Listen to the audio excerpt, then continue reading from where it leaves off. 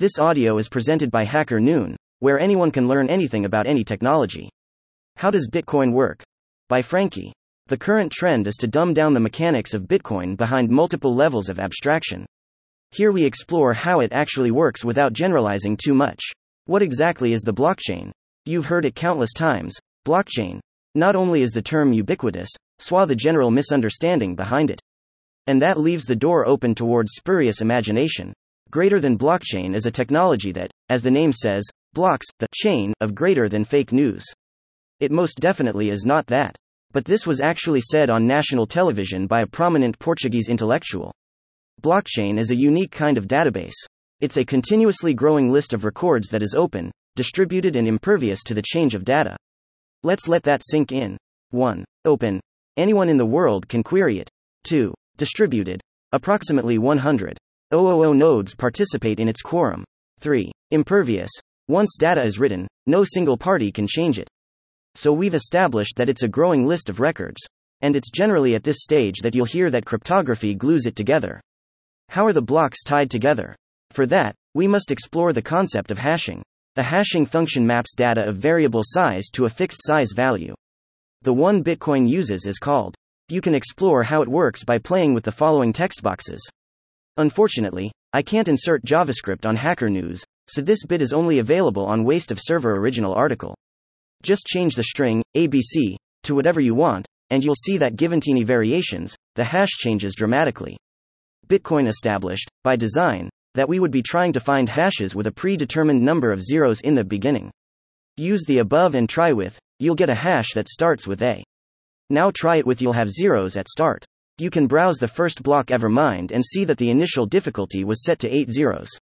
As of now, the current difficulty is set to 19 zeros, but that changes depending on the amount of hashing power currently available.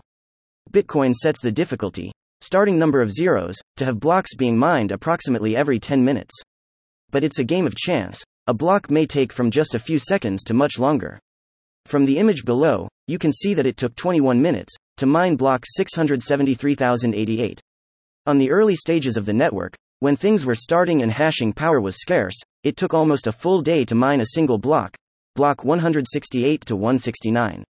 But since Bitcoin took off, the longest it took was just a bit over 1 hour and 39 minutes from block 152,218 to 152,219.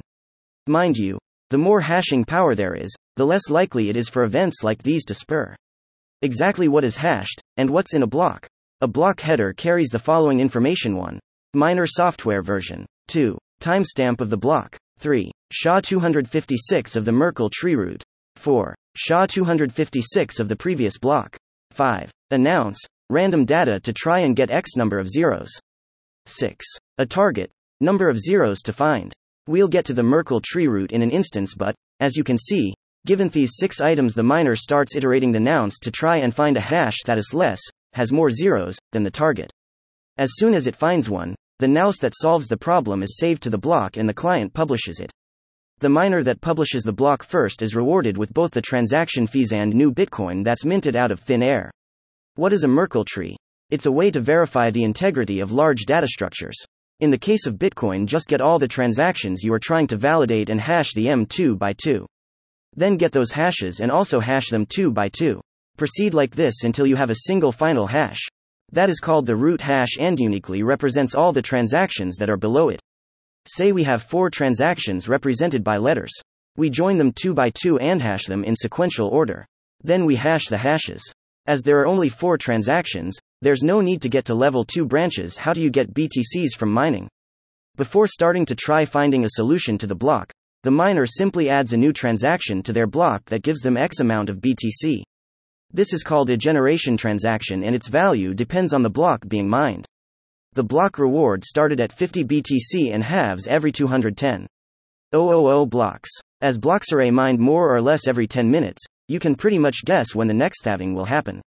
Though it has happened to be offset by months, on 2021 we're on, which gives 6.25 BTC per block.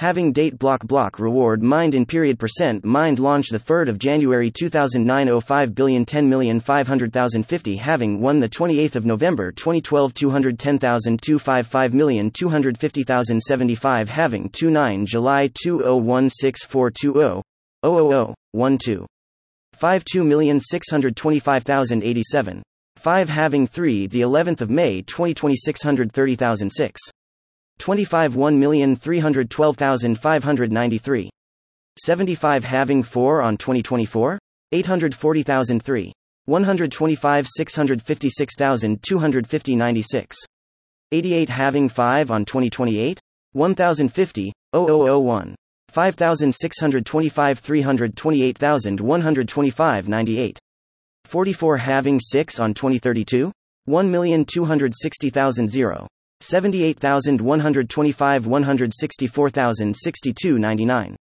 22 having 7 on 2036 1,470,000 390,625 82,031 99 61 As you can grasp from this post, the network works on the basis of proof of work, POS, done by the miners. But, being decentralized and open, anyone can implement a miner. Remember above when we said that the block reward paid to the miner is added by the miner itself? Well, there is at least one documented case where the miner software wasn't working as expected and successfully mined a block without transactions, no fees, and without adding its own address, no block reward. You can check this 500,000 bug right here, block 501,727. If you liked this article, feel free to drop by waste of server.com where you will find similar stuff. You can try Is Bitcoin a store of value? Or maybe the Hitchhiker's Guide to NFTs. Info also published here. Thank you for listening to this HackerNoon story, read by Artificial Intelligence. Visit hackernoon.com to read, write, learn and publish.